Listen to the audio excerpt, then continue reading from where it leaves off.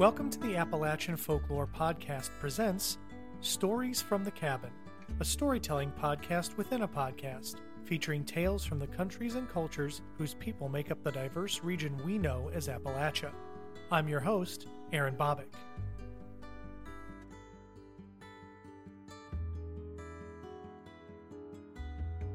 Hey folks, welcome to this month's episode of Stories from the Cabin. This episode's a little different. One, because I'll be releasing this 5 days before my birthday, and two, as a birthday treat from me to you, I'm going to be telling a historical event today instead of a fairy tale or a folk story. This was a historical event that was very foundational to myself as a child and really influenced a lot of the nerdy things I did as a kid growing up, and maybe is why I'm doing the podcast stuff now. I don't really know. So a lot of my friends on the Twitters over in the UK are paranormal enthusiasts, and a lot of them had paranormal investigation teams growing up. I didn't do that. Instead, my best friend and I growing up hunted for aliens. We would, on the weekends, Friday, Saturday nights, we would always turn on our CB radios, ham radios, police scanners, and listen to radio frequencies, and then we would build these weird little electronical board thingies to bend radio frequencies and think we were actually finding alien frequencies from outer space. And this was in the mid-90s. We were 10 years old, and we did it up through high school, but not really that much in high school. When we got older, it was really just focusing on ham radio stuff and talking to people all over the world. One of the things we would do while we were getting everything set up was put on the X-Files. And at the time, we were obsessed with things like Arecibo and SETI, and one of the episodes of the X-Files was on the WOW signal. And as you'll hear, it was found in Ohio from the Ohio State University, and we were like, oh my God, they're finding alien frequencies in Ohio. This is the coolest thing ever. Maybe we can find it. And so that's what we did. We became obsessed with this WOW signal, and not a lot of kids knew what that was. Not a lot of people do now, even. But there have been plenty of podcasts and documentaries on the WOW signal. So I thought I would tell you that story today, and you can get a little sneak peek into the dumb things I did as a kid growing up. The book I'm reading from today came as a gift from friend of the show, John Ochoa, who I've mentioned several times before. He gave this to me as a gift about a year ago, and I read it probably in about a week because it's a really good book. So let's get on with the story. From the book, It Came from Ohio, True Tales of the Weird, Wild, and Unexplained by James Renner. The WOW signal. Did aliens really contact an Ohio State University professor in 1977? I'm going to put a little podcast editorial note in here. Nowhere in the chapter did James Renner correctly identify the Ohio State University, so I'm just going to kindly go ahead and do that for him.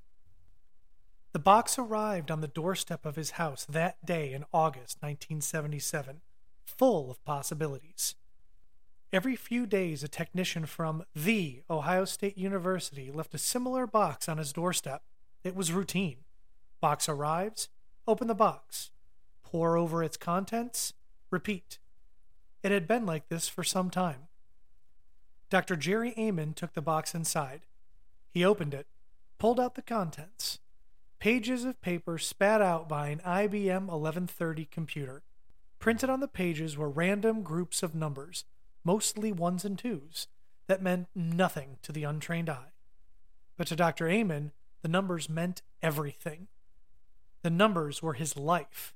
He was looking for a pattern, and until that day, the pattern had eluded him. And then he saw it. On a page dated August 15th, he noticed a strange sequence of numbers and letters near the left-hand margin. 6EQUJ5.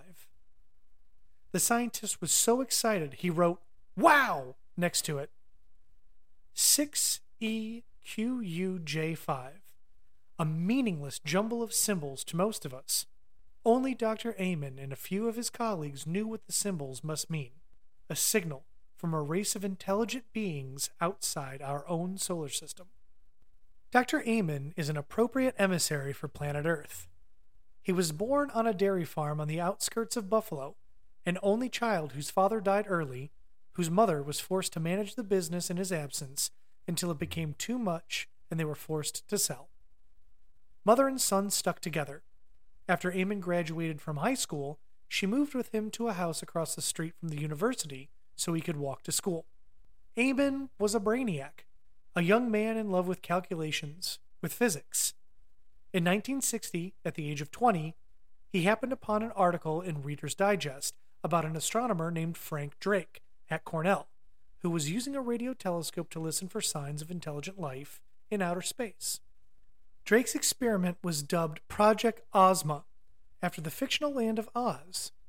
Drake was using a telescope at the National Radio Astronomy Observatory in Green Bank, West Virginia, to listen to a radio frequency in range of interstellar hydrogen, a frequency that would surely be known to any intelligent extraterrestrial race. Shortly thereafter, Amen began searching for a grad school with access to a radio telescope. Initially, Amen chose the University of Michigan, boo, where he became a research assistant.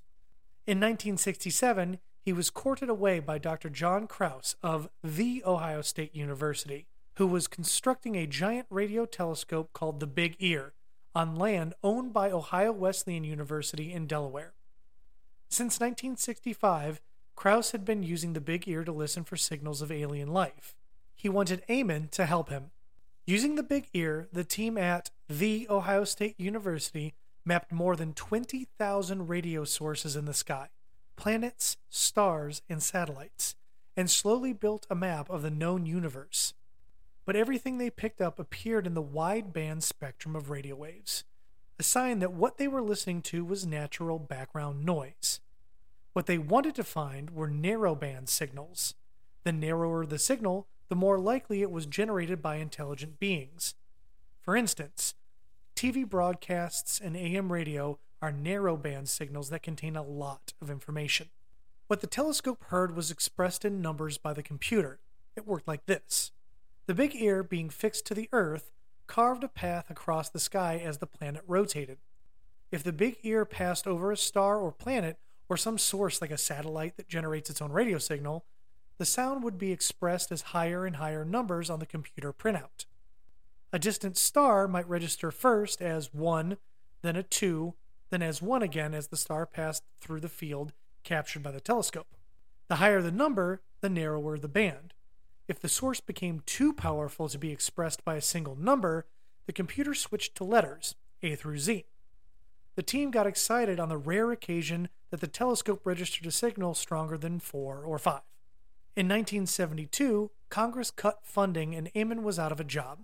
He landed at Franklin University in Columbus as an adjunct professor teaching business calculus and other math courses.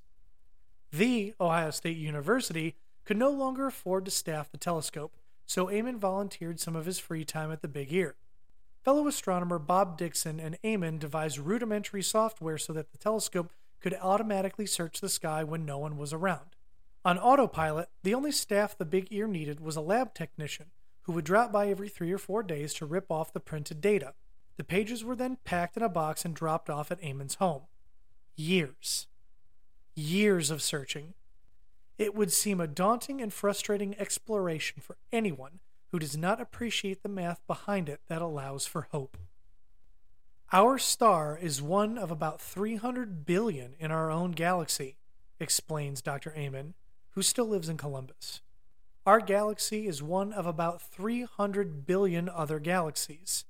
To be the only planet with intelligent life among all these stars seems statistically unreasonable.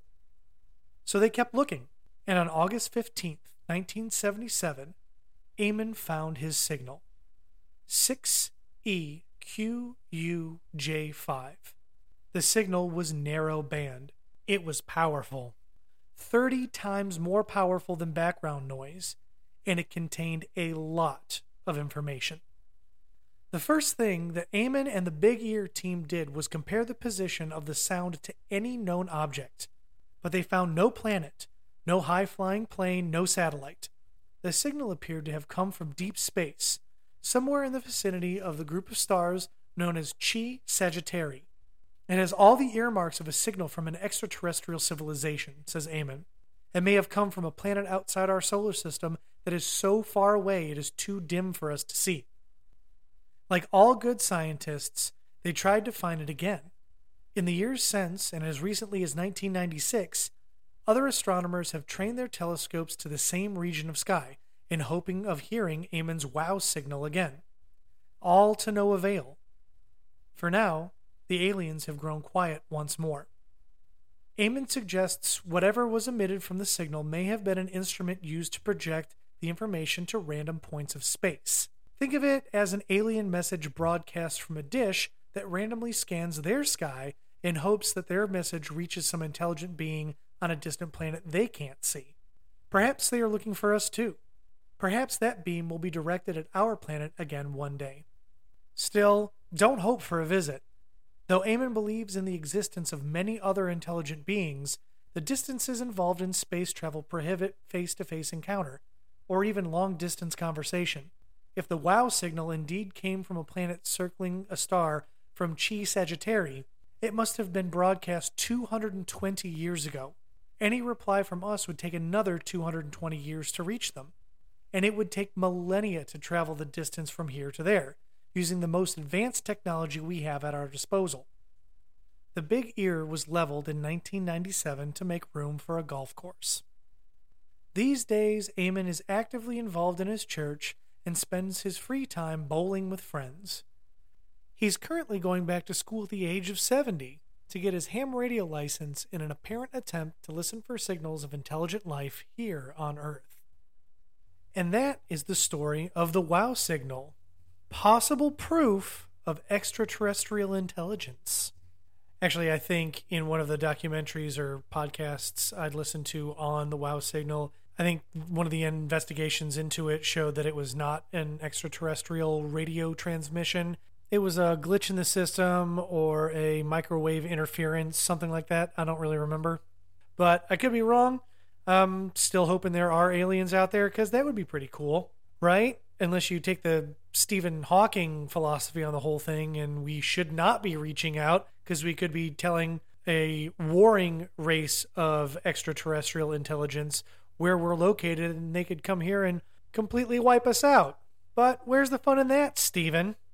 So that's it for this month's episode of Stories from the Cabin. A little different, a little more personal, a little look into my childhood. I hope you enjoyed it. I'll be back on the 1st with a new episode of the Appalachian Folklore Podcast. And until then, y'all be good. Thanks for spending your time with me here at the Appalachian Folklore Podcast. If you'd be so kind as to rate and review this show on whatever platform you use, I'd be much obliged as it helps spread the word. You can email me at appfolklorepod@gmail.com and visit my website, shows.acast.com/AFP. You can find me at appfolklorepod on Instagram, Twitter, and Facebook. You can also find me on Mastodon at appfolklorepod at thefolklore.cafe. Thanks to Jonathan Ochoa for the AFP cover art. You can find his work on Instagram at Inkwell Graphic Design. Thanks again for listening.